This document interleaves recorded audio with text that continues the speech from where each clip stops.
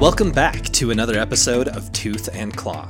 On today's episode, we've got another story about grizzly bears. This is another attack that takes place up in Glacier National Park. And while we have talked about grizzlies before on this show, and we will continue to talk about them some more in the future, this one's got kind of an interesting little murder mystery kind of twist. I mean, not exactly, I don't want to oversell it or anything, but it's a pretty interesting and slightly more spooky story than usual. But anyways, I think you guys are really going to like this episode. This one really hits close to home for Jeff and Wes especially, since they've spent a lot of time there and have a lot of knowledge to share with you guys. And this story really gives Wes a pretty good platform to share some good knowledge about some specific scenarios that we haven't really talked about specifically on the show yet. Anyway, I'm just going to make one more quick plug here for our Patreon. I know I do it a lot. It's probably annoying to you guys, but for those of you who don't know, we have about, last I counted, 15 or 16 bonus episodes that are exclusive to our Grizzly and Tiger Patreon tier members. And each of those episodes is anywhere from 30 minutes to an hour long. So, you know, that's another probably 10 to 12 hours of content that we work on pretty seriously. We try to make them a little more fun and loose than our main episodes here that we're posting. But we do try to squeeze in some good information and some cool animal facts and stuff that makes it more educational than just kind of three idiots sitting around talking about animals. And we release another bonus episode every other week. So yeah, if that's interesting to you, you can head over to our Patreon. It's patreon.com/toothandclawpodcast. And we look forward to talking to you guys over there. All right, that's enough talking. I always do too much. Let's get to the episode. We hope you guys like it. Okay, well, welcome everyone back to another episode of Tooth and Claw. Hey, Wes. All right. Hey. What's up? For those of you who are new, my name's Wes Larson. I'm a wildlife biologist. I've mostly worked with bears for most of my career. I've worked with polar bears, black bears, sloth bears, and grizzly bears. Jeff, you want to introduce yourself? So can you just call yourself like a bearologist? A bear biologist. Okay, I guess you could maybe say a bearologist. Get a little portmanteau action. Yeah. Yeah, I'm Jeff. I was Wes's field tech. Right now I'm kind of training to be a fly fishing guide. And yeah, that's me. Mike? I'm the tech guy. I have the microphones and stuff. Resident nerd. I really would like to be a field tech one of these days, but Wes is always like, oh, I would have invited you on this trip. Oh, but... hey, how about when I invited you to go to the Owls and you were like, oh, I have to hang out with my family and celebrate a holiday that I hate anyways. And then Wait, hold on. Yeah. I invited you to go July. capture flammulated owls with me and Jeff on 4th of July. And you didn't go because you had to hang out with your family. This is mischaracterization right now. I don't hate 4th of July. I just hate fireworks. You hate fireworks, but that was And your parades. excuse. I have to watch fireworks and a parade with my family. Yeah, I love my family, guys. You I don't know about both you. of those things. You are with your family all the time. What? Did you just say I hate my family? No, you hate fireworks Okay. and parades. Ooh, that would have been Anyways. some real dirty laundry to air out there. Oh, yeah. You anyways, don't want to know what he says about I've his definitely family. invited you to a few things that you haven't been able to go to. Oh, whatever. All right. We'll let the listeners be the judge of that. Sure. Let's let the listeners be the judge. That was a fun day, too. We caught a bunch of owls. Oh, man. We got bit by You a lot love of flies. owls, too. Oh, I do. He sure does. He loves that movie, Guardians. Oh, it's so good. I love that movie. Well, today we're not going to talk about owls. Mm. We're going to talk about bears. Oh, yeah, we haven't done those yet. Yeah, we've actually done a lot of bears.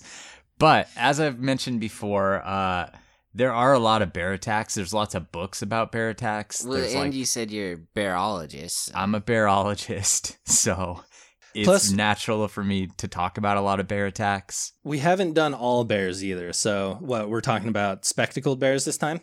Pandas? We're not talking What? about pandas. We're talking about grizzly bears again. Oh, the same old grizzly? Come on. Yeah, we're talking grizzlies, which are mine and Jeff's favorite animal. So we're going to do it. Oh, that should be like a new segment. Talking Grizzlies. Talking grizzlies. That's the podcast, really. All right. I think we'll just launch into it unless you guys got anything you want to say.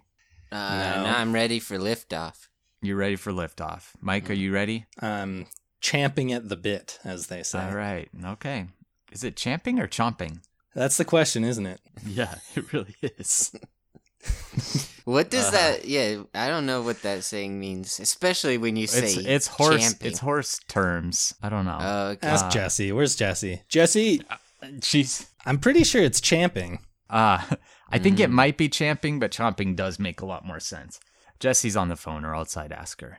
Okay, so we are going to talk about grizzly bears, and we're going to talk about grizzly bears for the second time in one of our favorite places in the world, which is Glacier National Park. Oh, wow. Another one. This is a place that me, Mike, and Jeff recently visited, all three of us together, and we saw 6 grizzly bears in the matter of one night, or a night and a morning. So there's a lot of grizzlies in Glacier. That's something that people go there to see. It's one of the best places in the country to see them. It's an amazingly beautiful place. So if you don't see bears or even any other wildlife, you're still going to be happy you went to Glacier because it's just so beautiful. So it's an amazing place. But this attack we're going to talk about happened way back in 1992 in early October.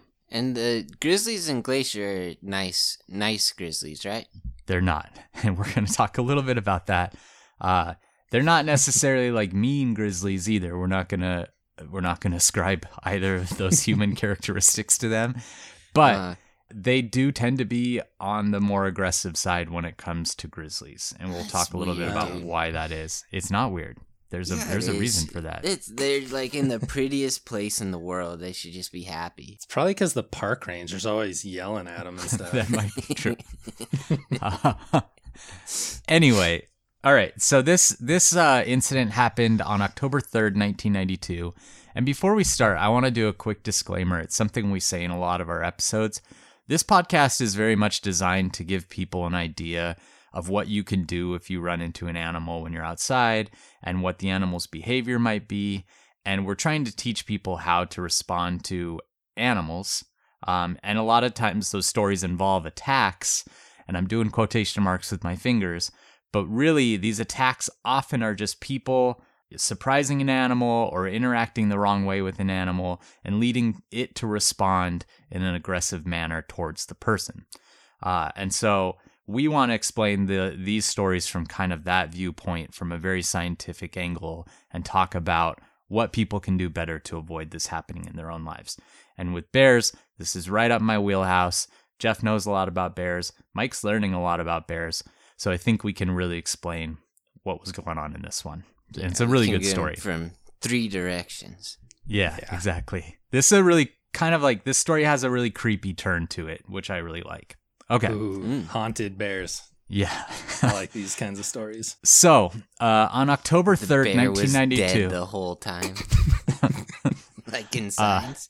Or I mean in Sixth Sense. Sixth Sense, yeah. Sorry, keep going. No, you're good. On October 3rd, 1992, Buck Wild was hiking the Loop Trail. That's not his real name.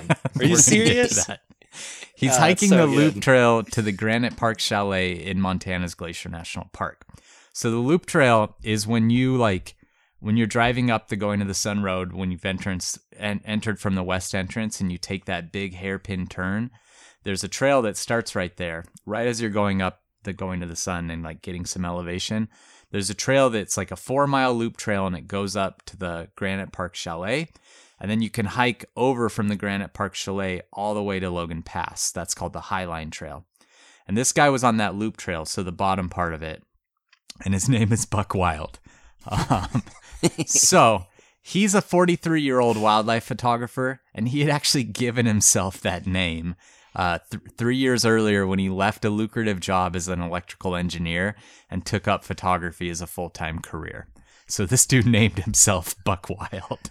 It's kind of like, I don't know if I love that or hate that. No, I love it. It's almost like, you know how people give themselves names for like their porn screen name? Yeah. Maybe wildlife photographers do the same thing. Yeah, maybe they do. Probably could use it for both too. That's true. Yeah, it definitely works for either. But I think that's kind of smart because there's so many wildlife photographers. It kind of at least distinguishes you a little bit. Yeah, if someone was like, you should check out Buck Wild's photography, You're I'd be not like, forgetting wait, the name. Oh. is that his real name? And they'd be like, yeah. I'd be Yeah. like, okay, I will check it out. What kind of pictures does he take? Yeah. All right. So Buck was spending a few days in Glacier, and he was actually trying to get photos of bears and other wildlife. And he was camping nearby in the Granite Park backcountry campsite.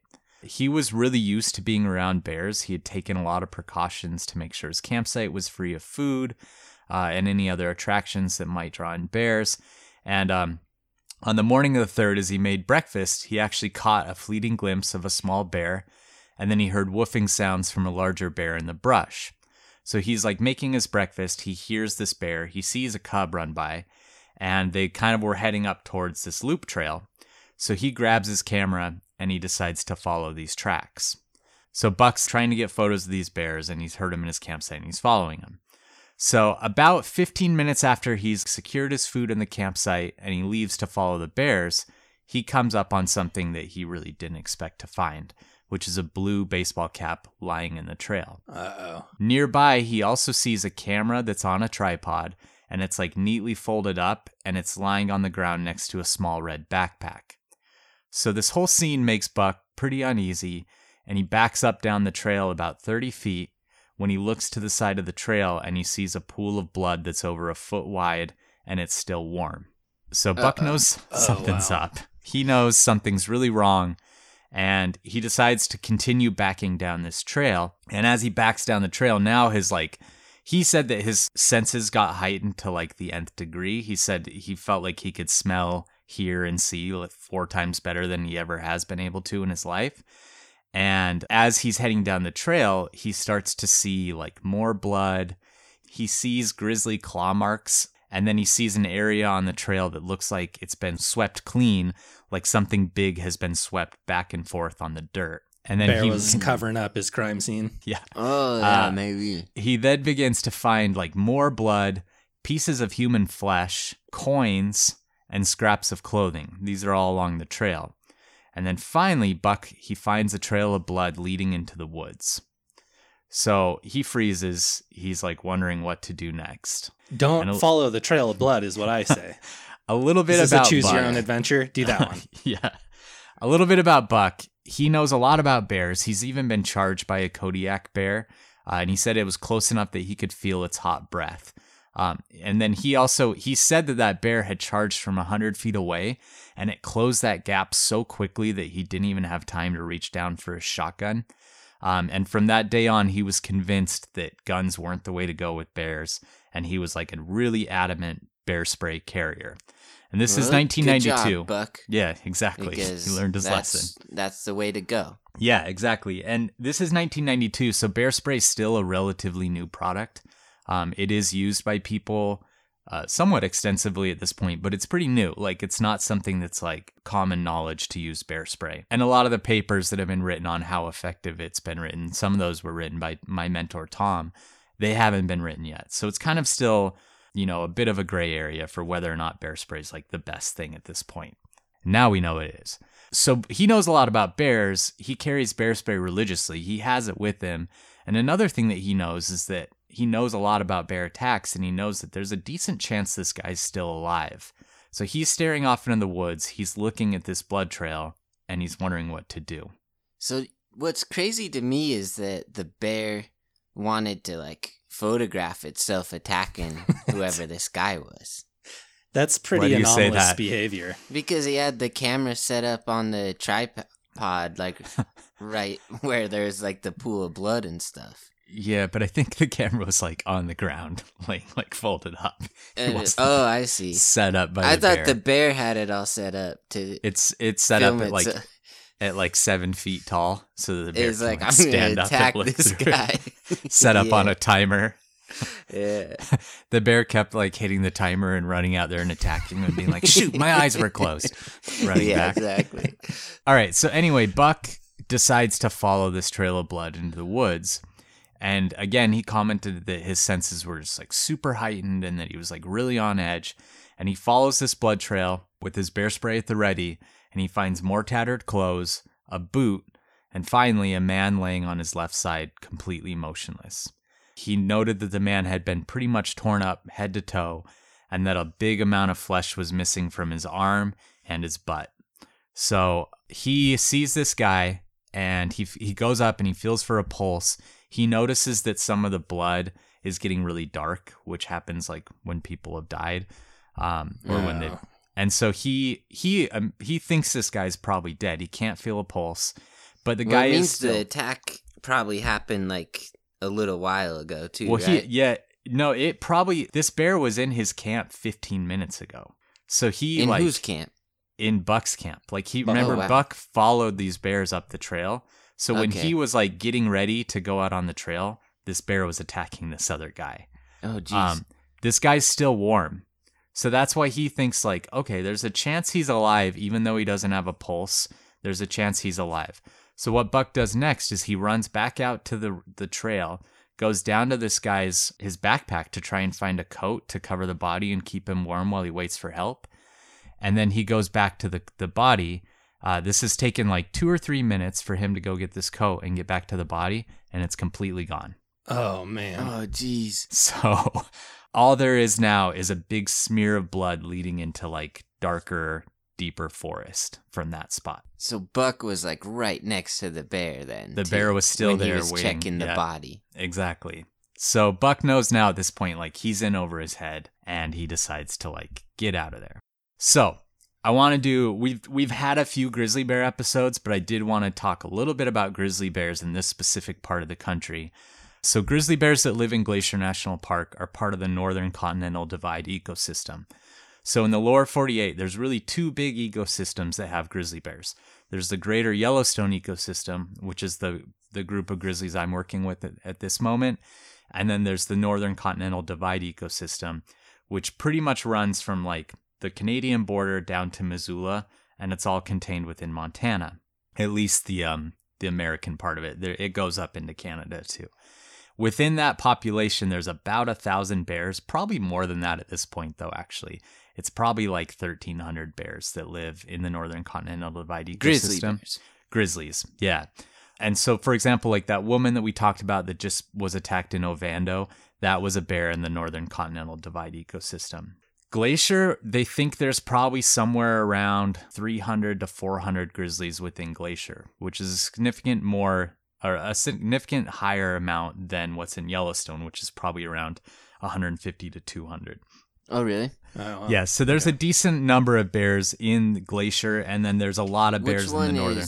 How much is Glacier bigger area than Yellowstone? I don't know. I think Yellowstone's actually bigger. The Northern Continental Divide ecosystem, I believe, is a bit bigger, and there's a lot more bears. So it's a lot denser in Glacier, too. Yeah. The Yellowstone ecosystem, I believe, they think has about 750 bears, and then the Northern Continental Divide ecosystem has more than 1,000. Okay. So the Northern Continental Divide ecosystem covers about 8 million acres, and there are 11 fatalities associated with that ecosystem in the last 50 years, human fatalities from bears. That includes the woman who died in Ovando this year. In the past 20 years, so since 2001, there have been 20 reported injuries from grizzly bears in the NCD, the Northern Continental Divide ecosystem, that caused people to be injured enough to where they had to get medical treatment in the hospital. We've talked about grizzlies, but the thing that's really important to remember about them is that they're territorial and they're defensive, especially the bears that you find in these inland ecosystems. They don't have salmon streams. They don't have tidal flats. They don't have some of the resources that these coastal bears have that are really well fed and are really tolerant of other bears and of people. So many people sent us that video of that absolute unit of a bear that's just like walking by those people super close. Like just a massive bear. In Alaska. Yeah, that's at Brooks Falls, Alaska. And that bear is so well fed that it doesn't care that there's people there. We talked about this in our news episode a bit, but it just doesn't really mind because it doesn't really have to compete. It doesn't really have to compete with people, doesn't really have to compete with bears. There's plenty of food for everyone. So they do still kind of like fight in between bears for like better spots and stuff, but it's not the same as a bear that you find in like Yellowstone or Glacier, where they have to patrol these huge territories and they have to take advantage of any food that they can get. So like a carcass for them, especially if they can get meat that's a great meal for them, and they will defend it with their lives. I wonder if that translates to humans too. Just What do like you mean? huge guys don't care about running into other people and stuff. Yeah. But if you're like scrawnier, you're just always a little hungrier and Yeah, you're small man always a little syndrome. agitated. Yeah. So Uh, that means for the story, Buck being so close to this corpse that this bear seemed to be feeding on, he was Yeah. inches, seconds away from Exactly. getting attacked because he was taking this bear's meal, it might have thought. Yeah, and that leads perfectly into the next point I was going to make. Again, there's so much grizzly bear biology I could talk about, but I kind of just wanted to talk about some real specific things with this story. And that leads perfectly into that, which is really two of the worst possible scenarios you can get into with grizzly bears are surprising a female with cubs, which is something that's happened in this story, and running into a bear that's guarding a carcass. Those are really two of the worst possible situations you can get into. So that's kind of what's happened. And we're going to talk a little bit more about how we know that there was probably a surprise encounter in this story. But just a little bit more about what grizzlies are capable of.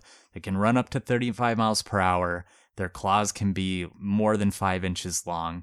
They do have one of the strongest bites of any mammal worldwide. And then again, unique among the bears, grizzlies are very territorial and extremely defensive. They often pick fight over flight, which isn't very typical. Like black bears, almost always it's going to be flight. And Buck knows all this. Buck is aware of grizzly bear behavior. He spent a lot of time around them, and he wisely at this point decides not to follow this trail of blood that's leading into the woods. He knew that the man he had seen minutes before didn't have a pulse, was likely dead, especially now after the bears, grabbed him again. Got him again, yeah. And he knows that this bear is obviously still around. So rather than investigate more, he walks down the trail and he leaves a note by this attack site, and it says, "Hey, get out of here." He actually leaves his bear spray with that note and instructs them how to use it. And then he walks up to the Granite Park Chalet, which is not too much further up the trail. And he speaks there with some hikers that were there. And he tells them, don't go down the trail, go back toward Logan Pass, walk the Highline Trail out, and find some help from some rangers. And he writes a note for the rangers. And I'm actually going to read that note because it's kind of silly. The first part of it's fine, so don't wait for the silly part right off the bat. It says, "Help, discovered signs of bear mauling about a quarter to a half mile downhill from Chalet backcountry campsite. Followed another quarter mile and found body. He was in bad shape, but alive." Which, who knows? He didn't find a pulse or anything. "Went back to get coat to cover him, and body was gone. Met these people at the chalet. I plan to stay here for 2 reasons. 1, to turn people back toward Logan Pass. 2, to take National Park Service personnel to site I saw a victim last." And then the funny part to me, maybe this isn't fun to anyone else, he signed the note, "Seriously, Buck Wild." Which, if I'm a ranger that gets this note and I'm reading it, and then at the end it says "Seriously, Buck Wild," I'm probably going to be like, That is a fake. The seriously, especially. It's like when Calvin writes his own parents' note in Calvin Hobbes and gives it to his teacher. Or when Al Gore's trying to convince everyone about Man Bear Pig. Yeah. Seriously, guys. Cereal. I'm super serial. Anyway, so that's what he sent that note with these hikers. They leave back to Logan Pass, and then he goes back up to the chalet, and he's sitting on the deck of the chalet with his binoculars, scanning and looking for bears or maybe any other hikers that are coming up the trail. So a couple hours later, 2 rangers arrive. They're flown in by helicopter. And so some hikers from the bottom of the trail had actually found Buck's note, and they hiked down and found help. And they called these rangers. One of these rangers' name was Charlie Logan, and he was a longtime ranger of the park. He had dealt with a lot of grizzly bears, and he had a lot of experience managing them. So they briefly interview Buck to get the facts about what happened, and then they load their shotguns with heavy slugs, and they head down the trail toward the body with Buck. Buck decides to go with them so that he can show him exactly where he found everything and where the body was. So when he had found the body the second time, when the bear finally drug it off, it was about 175 feet from the trail. And this time when they go down, they find the body about 500 feet from the trail. So the bear had dragged it quite a ways away from the trail, and it had been fed on even more. For sure now, they know this victim's dead. Dirt had been kind of piled up on him, which is something bears do when they're like caching a carcass. They'll throw dirt on top of it, and that's to cut the scent down so that it doesn't bring in more bears and wolves and everything, and they don't have to defend it from other predators. They don't care if they eat some dirt. Yeah, they don't care at all. Yeah. Okay. So these bears are definitely planning on coming back. They're not done. They've covered up this carcass, planning on coming back for more. So all three of these dudes, the two rangers and Buck, they're on like high alert, you know. They know that this bear isn't finished. So they take some notes. They go back to the backpack in the trail, and they're kind of getting some notes there when suddenly this bear shows up and it charges them again. Oh, man. So a large grizzly charges up the trail toward the men, but she stops short. So she does like a bluff charge. But as she stops, she's like woofing. She's pacing back and forth. She's kind of doing these little mini charges. They can see her cubs in the distance. So she's obviously like just aggravated that the cubs are nearby. They're by the carcass. And both these rangers have their shotguns out. They got the bead on the bear. And Charlie Logan remembers thinking, if she takes one more step towards me, I'm going to open fire. But she doesn't. This bear wisely turns around, collects her cubs, and disappears. Man. So these guys have had enough. They're like, okay, we got to get out of here. They go back up to the chalet, and they try and come up with a plan. So the next day, the weather actually turns for the worse, and it starts snowing, and there's like really bad fog. And so they can't even get a helicopter in until around 11 a.m.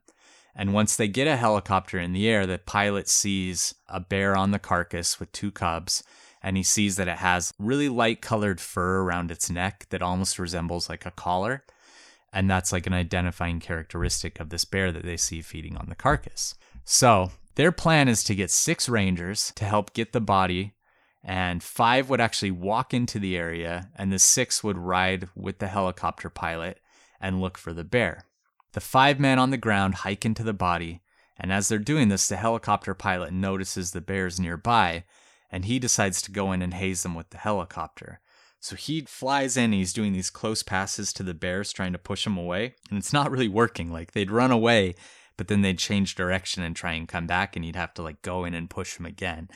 And if a helicopter isn't enough to scare off bears, those bears are really keyed in on that carcass. They really want it. That's pretty unique to grizzly bears too, where like helicopters aren't even that scary to them, right? I've talked to biologists, like polar bear biologists, where they're like, polar bears hate helicopters. They'll run from every time. And this polar bear biologist told me that he'll chase brown bears with them sometimes when he's darting brown bears, which are grizzly bears, and they'll just stop sometimes and like wait for the helicopter to come down so they can attack it.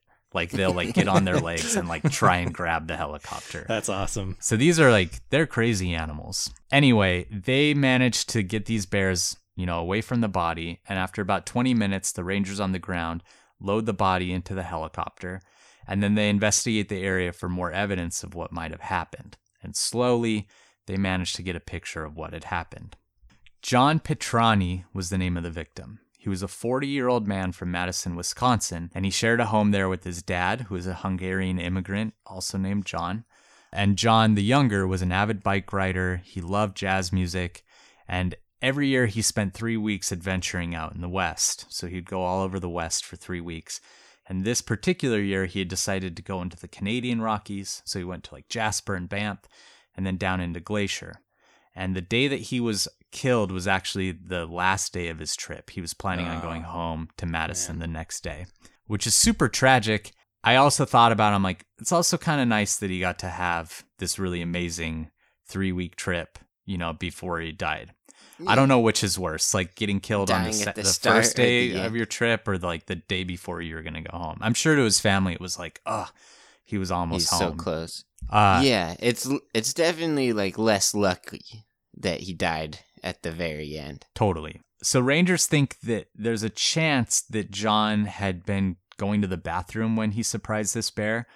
The reason they think that is because his camera and his backpack were laid down like somewhat neatly, and because his pants and his underwear around his ankles when they found him. But I think I want to bring that up, that like it's not uncommon for bear attack victims, especially fatalities, to be found with their pants and underwear missing because they really thrash you around a lot. I mean, there's a spot in the trail where this guy had been thrashed back and forth, and it doesn't take much to have your like pants pulled down. So I don't know how I feel about this theory that he was like going to the bathroom. My guess, another theory, is that he was getting his camera ready to try and take photos of these bears when they noticed him. He surprised them, and it's a female with cubs, so she came in and attacked him. So the general consensus among the rangers, among bear biologists that investigated the scene, is that it started as a surprise encounter. He surprised a female with cubs, and she neutralized that threat by mauling him. And then it turned into a predatory encounter. And that's not unheard of. But what they think actually happened with John is that he was attacked first, got hit pretty hard, and then got up and tried to like walk back to the trail and back to his pack, and then he was hit again. And that's when she rubbed him all over the trail. And they think that's when he actually died during that second attack. And then it's October. These bears are in the middle of hyperphagia. They're trying to put on as much weight as they possibly can before they den. Hyperphagia is a time when their metabolism and everything is just going full speed because they're trying to get as much food as possible. And so they're not going to turn down an easy meal. And I think that's what happened, is this surprise encounter and this defensive attack turned into a predatory attack because it was like, hey, we're not going to pass up this thing that we just killed, you know? It's cool, like, that you can kind of dissect so much in just like a bear attack. Like, it's almost like detective work for what happened. Yeah, CSI, Glacier. Yeah, from like the outside, I feel like it's like kind of seems more obvious. Like, it's a bear. It attacked somebody. Yeah. Like, that's what happened. But then it's like cool, like you can like break down, like probably attacked him twice, probably was doing this, might have been doing that, you know? Yeah, and it's impossible to say, obviously, but that is the consensus, is that this one was a defensive attack that then morphed into a predatory one. And it makes sense given the time of year and the fact that this bear's trying to put on weight. She's trying to get her and her cubs healthy enough to den up for the winter. It makes sense for like bears to strip people too, because like we're pretty soft, but like eating through our clothes is probably kind of hard. Yeah, I mean, the likely is that just the force of the attack is what pulled his pants down, but who knows? Yeah. I think any bear attack I'm involved in would turn into an attack where I was going to the bathroom. Yeah, I think so. Maybe too. not beforehand, but somewhere in the middle of the during. attack, I'm probably going to the bathroom. Yeah, I would agree with that. So these rangers had a pretty hard decision to make. After discussing internally and actually speaking with a lot of different bear biologists from Montana, they decided that they would actually have to find these bears and euthanize them. Even the cubs? Typically when it's a female and she's defending her cubs, you won't kill that bear because that's natural behavior. But the fact that all three of them fed on the carcass, they decided to euthanize all of them. Every once in a while when cubs are involved in those things, they can put them in zoos. Like, for example, the three bears in the Hogle Zoo in Utah are bears that they fed on a dude, and the mom was euthanized, but they decided to put those cubs in a zoo. But typically, they'll euthanize those cubs. That's generally what they end up doing. So they decided to do that. I do think in this situation, that's probably the right decision. Food conditioning is a thing that happens in bears. And essentially what it is if a bear gets a new food source that it sees as like easy to get and, you know, packs a lot of protein or calories or whatever, they'll continue doing that. They'll continue trying to get that food source, whether that's trash or, you know, if they're like raiding dumps or if they're getting into people's cabins or if they kill someone and they realize, hey, this dude was pretty easy to kill and it was a decent amount of food. Yeah. So there's this common misconception that like with man-eaters, the idea is like, oh, once they get a taste of human flesh, they just like can't get enough. We taste so good. Yeah, that we're just like so good. And that's not the case. The main thing is that they just realize like we're pretty easy to kill. And I might as well keep doing this because that was easy, you know? Yeah. And that's the idea. And the thought among these rangers and among these bear biologists is that there's a chance this bear would do it again.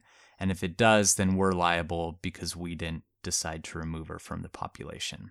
So it is a liability thing as well.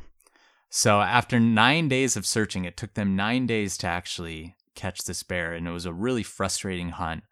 They do manage to find this female that has this kind of collar-shaped marking on her neck, and they do manage to kill her and her cubs. Unfortunately, an autopsy reveals that there's like no evidence that these were the bears that ate this guy. Oh, no. It was the bear in the area. It was the bear they saw in the carcass. So they're like pretty confident it was the right bear, but there was no hard proof, that sucks. That's pretty shitty. It had been a while, though. It could have like digested most of the evidence, but right? the other thing that really could have happened that I thought about the whole time I was reading this is this bear that they decided was the bear that had this like cream-colored marking on its neck.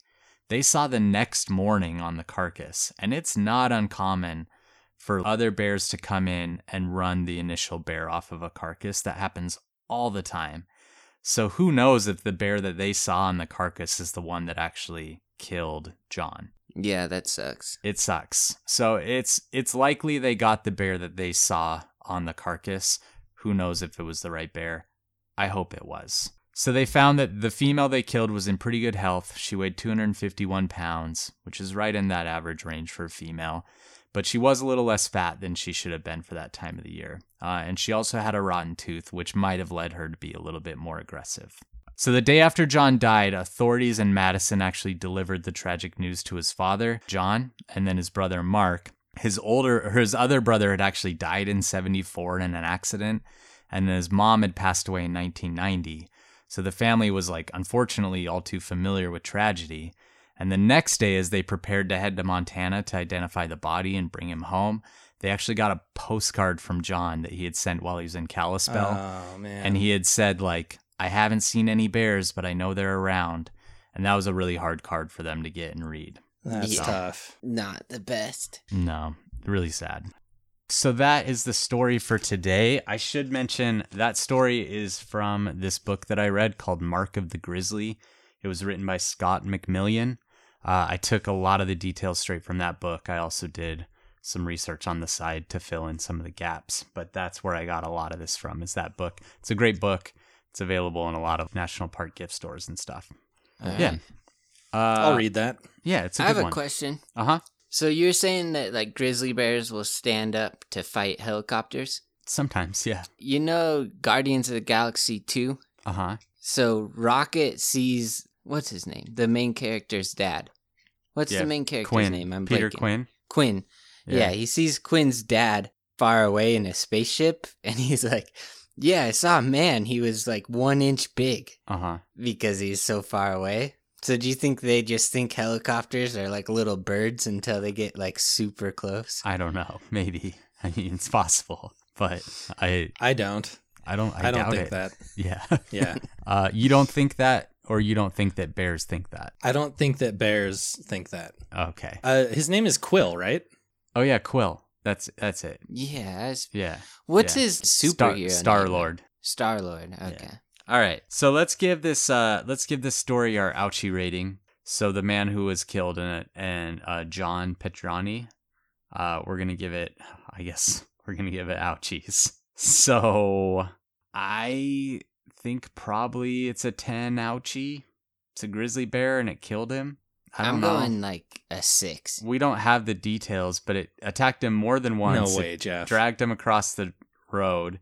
It ate parts of him while he was probably still alive. And we don't even know if he was dead on the first time that Buck came across. He might have been laying there just suffering for a long time. I'm going probably 9. He wasn't suffering because he wasn't moving or anything. I guess we'll say 9. Like if you're like in a lot of pain, you're reacting to it, right? I don't think you can just be like unconscious and suffering. All right, I'll say 9 because we have done worse, and I think we're going to do worse. But I'm saying 6 because most people have like days and days and days of pain. Of His recovery. pain was Jeff's like always few thinking minutes. outside of the box on these, which I appreciate. You are talking me down a little bit. I'll settle on 8, but because he died, I'm not going lower than that. No. I feel pretty good sticking at a 9. Okay, so we have 6, 8, 9. That's our ouchies. Obviously this is like a really tragic one and awful for both of these guys, like much worse for John, but Buck to like find that and have that be that would really stick with you for a long time. Yeah, that's tough. All right. Do you guys have any questions about the story before we go into our categories? Have you looked at any of Buck's photos? I haven't. No, I probably should have. Yeah. I haven't looked at him though. I bet he's still taking them. I mean, this wasn't that. I guess it's 30 years ago. But yeah, who knows? It looks like he's been in different shows and stuff. There's this show called Great Bear Stakeout that's coming out that he's in. Oh, weird. Yeah, weird. Interesting. All right. So let's move on to our categories if you guys don't have any more questions. Fresh out of questions. Okay. Nope. So this is our pop culture category. This is like our third or fourth Grizzly Bear episode. So we have done Grizzlies, but I think, there's a lot of pop culture bears. So I think we're just going to do another one. Another round. Yeah, I like that. Okay. Keep them coming. I'm going to start with one, and I know we've mentioned this bear before on this show, but I can't remember if it was a pop culture choice before. And so I'm going to go with it. And that's Ben from The Simpsons specifically. That was my choice. Really? Yeah. So Gentle Ben was like a famous bear from a show back in like whenever. But then The Simpsons did a funny little like skit where they were watching TV and it was Ben and he hosted like a talk show. And it's like the actual bear. He's not speaking or anything. And then he like goes and mauls someone and attacks the food cart. And it's really funny. It's one of my all-time favorite Simpsons sketches. So that was my pick. Sorry, Jeff. It's all right. I'll just on the spot. The one I thought of, I just went favorite Beanie Baby ever. So I'm going with Kix. Kix, the soccer-themed Beanie Baby bear. All right. That was the one I always wanted as a kid, and it's probably the happiest day of my life when Hallmark had one. Just sitting there waiting to be bought. To date, that's the happiest day of your life. Yep. I That's just can't the believe happiest that. I've ever been. Not to mention that's our second Beanie Baby reference. Maybe even our third in like the few That's episodes. why it's on my mind, probably. Yeah. All right. Well, Mike? So I'm going with Bongo the bear from an old Disney feature called Fun and Fancy Free. I don't know if you probably have. I've seen Fun and Fancy Free. Yeah. You have. Okay, so it's the circus bear, the little circus bear that escapes the circus and runs off and tries to find a life out in the wild. I remember that. And this is, we're getting to like, this is our fourth or fifth Grizzly episode. Yeah, People are going to stop caring which, deep cuts no on one. bears. Ben the Bear is a good choice. Yeah, Ben Ben's the a Bear good with one. like the microphone taped to his head. Gentle Yeah. Ben. Yeah. Anyways, yeah. So Bongo, he beats up Lumpjaw, the big bad bear, and gets the girl bear by the end. It's a weird, creepy, kind of unsettling little show. I might have to go back and watch that one. I got a couple more bear references. So Well, keep 'em we coming. got more bear episodes, so we don't need to All burn right. through all of them. All right, so we're gonna go right into our next category, which is what would Mike and Jeff do? We've talked a lot about bear safety on the podcast, but we haven't. There's obviously every story we talk about has different situations and different like factors that play into it. And because we've talked about grizzlies so much, I'm not just gonna say, what would you guys do if you were attacked by a bear? What I want to ask you on this one is, what would you do if you were in Buck Wild's shoes and you came across this body of this person who had been attacked by a bear? Oh man.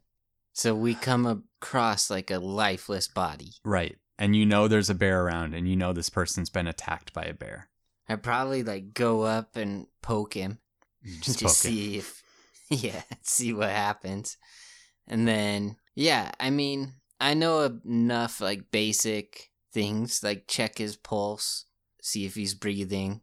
Yeah. And like if I could tell he's fresh, maybe I'd try some CPR. Okay. But it'd be kind of risky because the bear's right there, Right. But he had bear spray, so I'd have that out and ready. And then, that's tough. I don't know. That's my answer. Okay. Poke Mike, him. what would you do? Yeah. Your answer got better and better as you went, Jeff. But it more or less is my answer too. Like, knowing what I know now, of course, you'd get your bear spray out. And if the body looked lifeless, it seems like such a risk even to spend any extra time there that you don't need to leave the scene. And so maybe is this harsh to say that I wouldn't even do that? I wouldn't even check for life, and I just get out of there and report it to the authorities as quick as I could. Yeah, I think this one's tough. Like, I gave you guys a pretty hard assignment here, and it's like a hard one to be silly with too. There's not much you can really do. If you had bear spray, you would do that, Mike? Because if I had bear spray, I would undo the safety and have it ready and kind of stand guard over the body almost, I think. Yeah. Right. So no, I'd like to think that that's what I would do, but I don't think you're way off, Mike. So how I see it is like, if we're going exactly this situation where you've taken this person vitals, you don't feel a pulse, you just leave. You just get out of the area. You have your bear spray, but you get out of there. Honestly, I don't think that's a terrible answer, because you're going to go get help. There's not much you're going to be able to do to like get the body out of there or whatever. But I think you do leave. I think you're leaving one step too early, Mike. I think you do have to go in and check for vitals, because if that person does still have a pulse, then you're suddenly like, if you know how to do any kind of first aid or whatever, you probably should, right. Regardless, especially if you have bear spray, you probably should stick around and make sure that person survives. I think I'm just getting freaked out by the detail that bear, a minute after he left, he was there dragging the body off. But the thing to remember is that bear probably saw Buck there, and that's why he went off, or why she went off. She was like, left the carcass because Buck came in on it. So who knows if she actually would have attacked Buck. But I think Jeff's a little bit closer in that you should go in, check for vital signs. If there is something you can do, do it. But if I were to go in and I were to try and take a pulse and I'm getting no pulse, and I don't know if that person's alive or not, I'd probably do what Buck did and try and cover them up and keep them warm, and then get out of there and try and find help. And like, maybe if there's like a lot of bleeding, I would try and put pressure on that or something before I left. But there's not much you can do if there's not a pulse or anything. Like, you need to get real help fast. Would you sign your note? Seriously, Grizz Kid. Grizz Kid. No. And like, I don't know, if you have the training and everything, if you have that kind of wilderness CPR training and first aid training, maybe you should stick around and like really try and revive that person and get them back.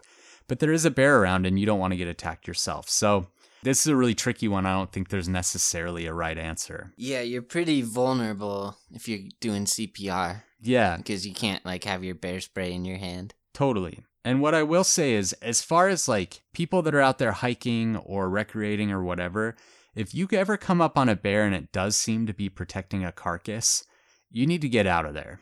You don't want to run. You don't want to like do any of the things we've told you guys not to do. You want to get your bear spray out and you want to back away slowly, because that bear probably isn't going to leave. It's not like other situations we talk about where the bear's just trying to get away and it might knock you down and then leave. It wants to stay there. It wants to be by that carcass. It wants to defend it from other bears. So you need to exit that area. But if the carcass is a human, it is a little different. Then it's like, a lot maybe trickier. Go spray the bear or something. Totally. If you got spray and you're comfortable doing that, go for it. But this was a tricky one. But I'm just saying, outside of like it being a human body or whatever, if it's just a bear on a carcass or a bear feeding on something that it really wants, that's a bear that's going to act very aggressively. It's a bear that isn't going to probably leave. So you need to leave. And you want to get your bear spray out, group up, and slowly back away. Those are the three things that you should remember. Bear spray out, group up, slowly back away. So those are the rules for like a bear around a carcass. But for those of you out there who have asked us like a bunch of questions about bear safety and everything, those are really the only three things you really need to remember. Get your bear spray out, get it ready, group up, and slowly back away. That's it. If you do those three things, you're probably not going to get attacked by a bear ever. So those are like, if I were to like put those on as bear safety information on a poster, it would be those three things.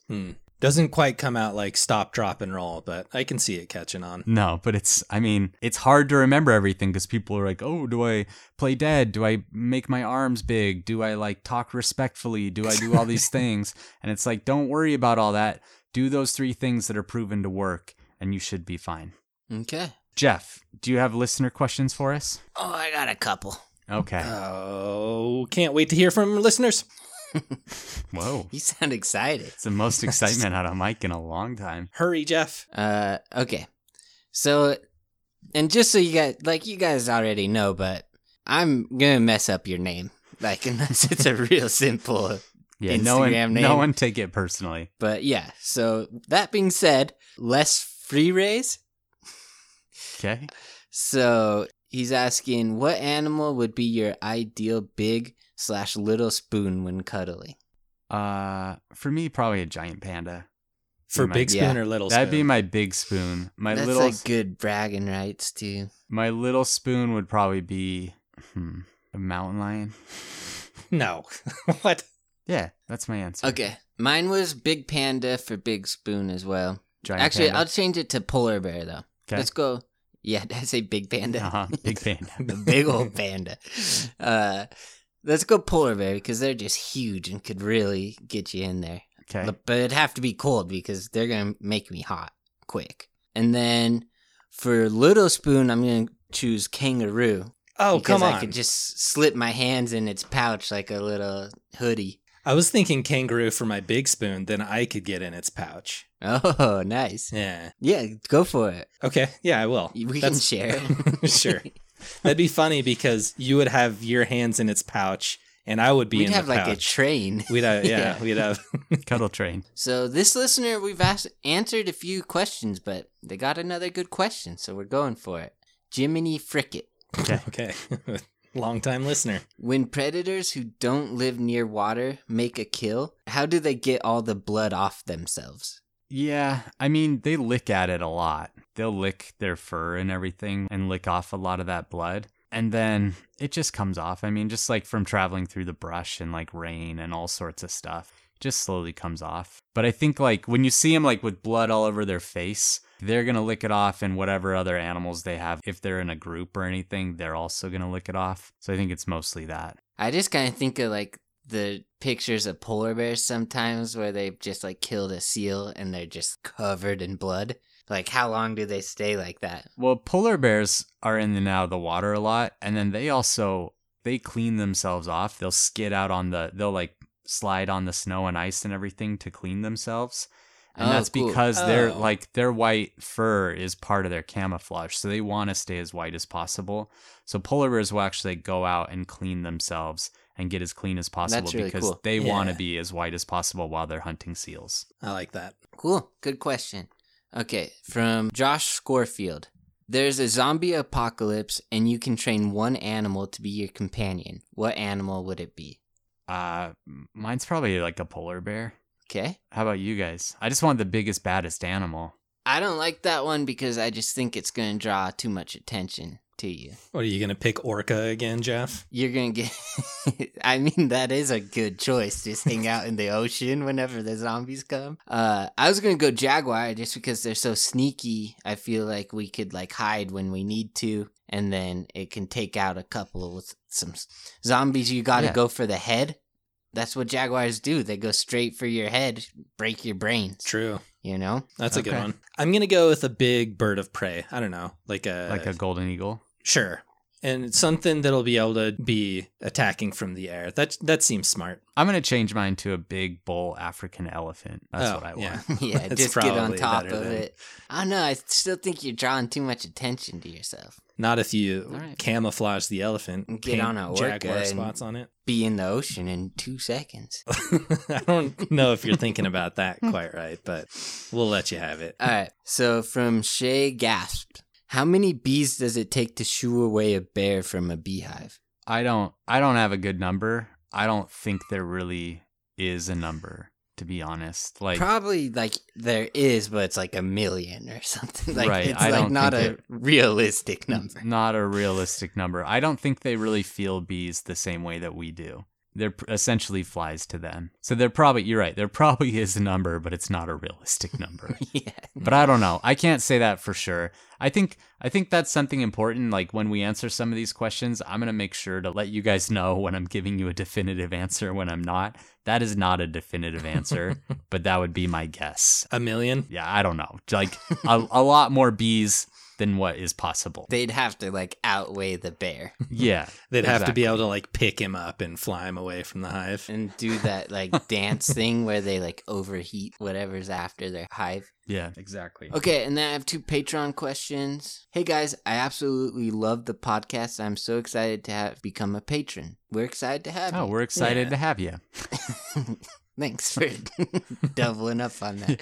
My question is more geared towards Wes and Jeff. Sorry, Mike. Oh, come on. Since you've both worked with animals in a professional capacity, did either of you ever have an interest in veterinary medicine? What drew you towards wildlife biology versus medicine? Thanks.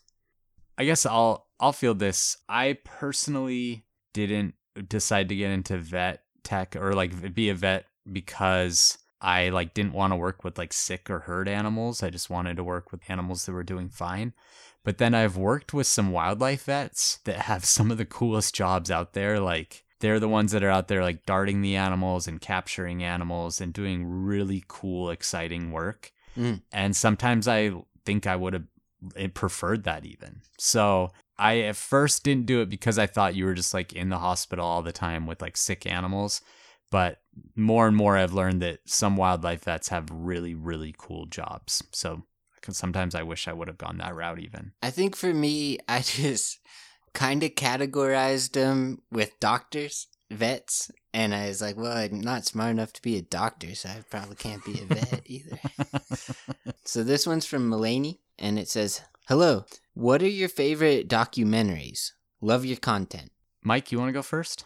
Yeah, sure. So I'm a big sports documentary guy. So just a couple of honorable mentions is I really liked When We Were Kings, the lead up to and the boxing match between Foreman and Ali that was going on in Zaire. That was awesome. I like Hoop Dreams and of course The Last Dance. Kind of have to as a 90s kid who grew up idolizing Michael Jordan. But my favorite one is The King of Kong's Fistful of Coins. It's Oh, that's a good I documentary. love that documentary. I guess if there's anything, It's got everything. yeah, it's got everything that I love. So that's the one for me. Cool. Jeff, you want to go next? Yeah, so I'll just do like one, and then if you don't name one of the other ones I like, I'm going to give my mentions after. Okay. But for sports, I really like the 2 Escobars, and it kind of talks about Pablo Escobar running like a drug cartel, and then the Colombian national team was like at the height of their powers, like historically, and like one of the best teams in the world.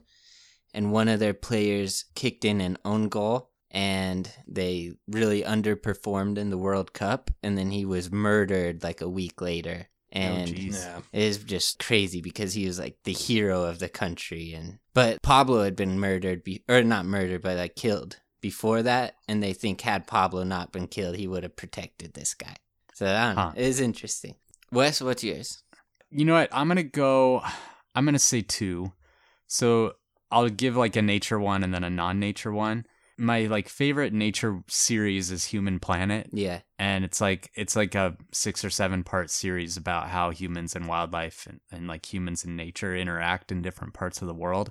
I love that one. It's like the same people that did Blue Planet and like all those blue chip. I saved that documentaries, one Planet for Earth. you. I was going to mention it. I also, I don't know. I hesitate. Like, I think one of the documentaries that affected me the most was this one called Deliver Us from Evil. And it was all about some of the Catholic Church scandal with priests and altar boys and stuff. And it was like really hard to watch, but really, really well done. Right and really, up your like, alley. Yeah, it wasn't, but it made me think really hard about how you got to protect your kids and stuff because you never know where they might get in trouble. So, That's a good thing for documentaries to kind of stick with you afterwards. Yeah. so that's one that really stuck with me. But those will be my answers. Yeah, I want to just shout out Planet Earth is incredible. Mhm. And then Grizzly Man's great. Grizzly Man was going to be, I was kind of deciding between 2 Escobars and Grizzly Man. Grizzly Man's so good. So our next category. Oh, thanks everyone for questions. We truly appreciate it, and we love answering them. And we'll try to get to yours if we haven't yet.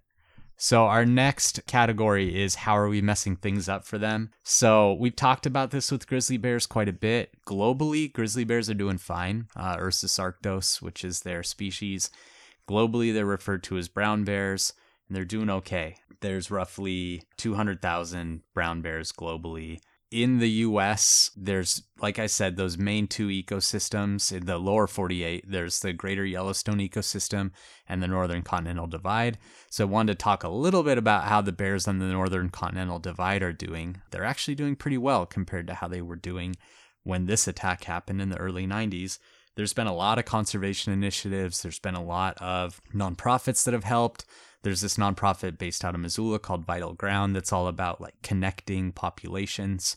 There's just a lot of really good work that's going on to help grizzlies in the Northern Continental Divide, and they're expanding and they're actually doing really well. They're almost to the point where they're thinking about delisting them from the Endangered Species Act, where then like the management will be left up to the states, which is a little bit scary if you're a bear biologist and someone who loves grizzlies as much as I do. But for them to lose that protection seems scary, but it's showing you, it's like a celebration almost. Like, we did it. We got this animal back to where it can be managed again by the state. So they are doing pretty well. And yeah, it's a great place to see bears. So if you are really interested in seeing grizzly bears, both Glacier National Park and Yellowstone National Park are great places to do it. If you spend enough time in those parks, you'll see them. As you guys know, if you spend enough time with me in those parks, you'll for sure see them, because I am laser focused on seeing bears. Yeah, we need to go visit Wes in Yellowstone. Exactly. Yeah, wherever, if there's bears around, like, we're spending some time looking for bears. Yeah. We're going to find them. Sometime. More like all the time. Wes, that kind of made me think of one more listener question I'm just going to throw out there real quick because it's relevant. Okay. So C. Winters 90 was asking, so there's 5 states with grizzly bears, right? Washington, Idaho, Montana, Wyoming, Alaska. Right. Okay. So they were asking what state would be best to reintroduce grizzlies into. That's a good question. My knee-jerk reaction would be Colorado, because people there seem to be somewhat tolerant of reintroductions. There's a lot of wilderness. There's a lot of area for bears there. The thing about grizzly bears is they need large areas of wilderness, not just like forests. Like, they need big areas to roam in, and that's what makes them different from black bears. So Colorado is kind of the first state that comes to mind. I think there's like an argument for putting them back in California too. Yeah. But Northern Colorado California maybe could handle some, and but I would honestly probably rather see him back in Oregon first, because then you get this connectivity and everything between states. But yeah, I would say that. Honestly, like Washington, I hardly count because there's hardly any bears in Washington at this point. So if I were to I would say Washington is where we need to start reintroducing bears, but technically they do have some bears right now, so we won't count that. But that's my answer. It's a long answer. Sorry. We'll have to talk some more about that connecting territories some more. That sounds really interesting, and I just would want to know how they go about doing that. Yeah, we'll do that at some point. It is super interesting. Okay, so we are going to give grizzly bears our claw rating. You guys know what my claw rating is for grizzly bears. I think we know what Jeff's claw rating is for grizzly bears. We're both 10 claws. Maybe if we give an animal a triple 10 claw rating, it has to get some sort of special level that it gets upped into. But Mike, what claw rating do you give grizzlies? And it's not going to be a 10. I'm sorry to say. I do like grizzlies. Grizzlies are they're more like an 8 to me. Where do they rank in bears for you? I'm going to guess 3rd. So I like pandas more. Yeah. And you like polar bears more, don't you? Yeah. That's probably it. Panda, polar, grizzly. Thinking. And then the rest of those bears. I know you like the back of my hand. Yeah, you do. The rest of the bears can go kick rocks for all I care. No. But as far as our Sun old bears category, are cool. does Mike like this animal? Mike does like this animal. Yeah, my second favorite, followed by my favorite animal. So it's kind of cool. Whoa. Yeah. Since last time we did did mean Jaguars and then Grizzlies. Yeah. Cool. Well, that's it for this story again. If you guys want to read more about it, it's in the book Mark of the Grizzly by Scott McMillian. There's some other great stories in that book. I'm sure a couple more will make it onto the podcast at some point. I'm about to head back to Yellowstone, but it's great seeing you guys. Yeah, that was fun. You're a cool guy. Yep. Hey, thanks. I'm excited to just give you guys a hug and leave. Careful for that volcano up in Yellowstone. Yeah. Oh, if that caldera goes, I want to be there. I want front row seats. You want to be ground zero. Front row seat, and I want to be instantly vaporized instead of slowly dying like the rest of the world. Mm-hmm. So Yep. I want to be there. All right. Well, thanks everyone for listening. We really appreciate it. If you haven't given us a review on Apple Podcasts, go ahead and do it. What's stopping you? Yeah, we dare you. But make it a 5-star review, please. Please. Sorry, we came out really aggressive, but all right. Well, bye guys. We'll see you. Bye. Hello, everyone. Looks like you made it to the end of another one of our episodes. Congratulations. I don't know if I could have done that myself. Just kidding. I get to the end of all of our episodes. I edit them after all. I listen to all of these things like 40 times each, and I really have no idea if they're any good by the time I'm done with them. But you guys seem to like them enough to even subscribe to our Patreon. And speaking of, we have a bunch of new patrons to shout out. So without any further ado, we want to give a personal shout out to each of the following for being awesome and for subscribing to us on Patreon. And just a quick shout out for anyone who's still here and is not a patron yet. We have hours and hours of extra bonus content over on our Patreon account, and we add to it every other week. So if you're interested in hearing a little bit more from us, go ahead and subscribe to us over there. We actually do put in a lot of effort into what we produce for our patrons exclusively. Anyway, here are the new patrons. Thank you so much to Kayla, Tammy, Kara, Stein, Kim, Jennifer, Lisa, Matt, Larice, Zena, John, Aaron, Kylea, Black Cats Gaming, Megan, Kim, Robin, Brooke, Addie, Kirk, Aaron, Kara, Chris, Sophia, Mary, Rachel, Spencer, Erica, Khadijah?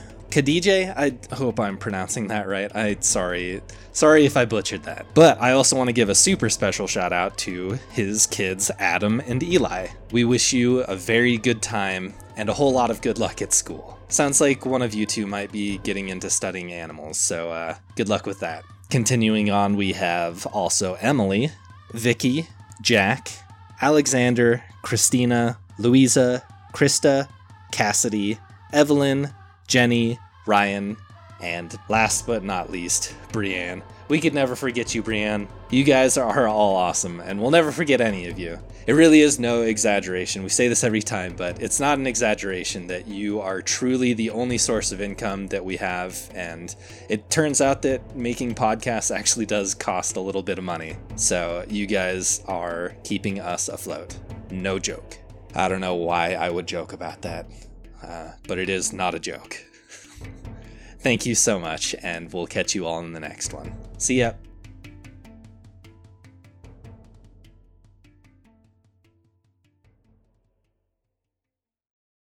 Are you a Marvel fan? Matt, you know I am. Jeff, I was asking the listener. Oh, okay. Yeah, I thought it seemed like a weird question because, we've been doing a Marvel podcast together for 9 years now. No, I was trying to grab the attention of all the Marvel fans out there for this ad. Oh. I thought it was weird too. You should definitely warn us. Good note, Ashley. Well, if you like Marvel movies and TV as much as we do, join us for the Marvel Cinematic Universe podcast. He did it again.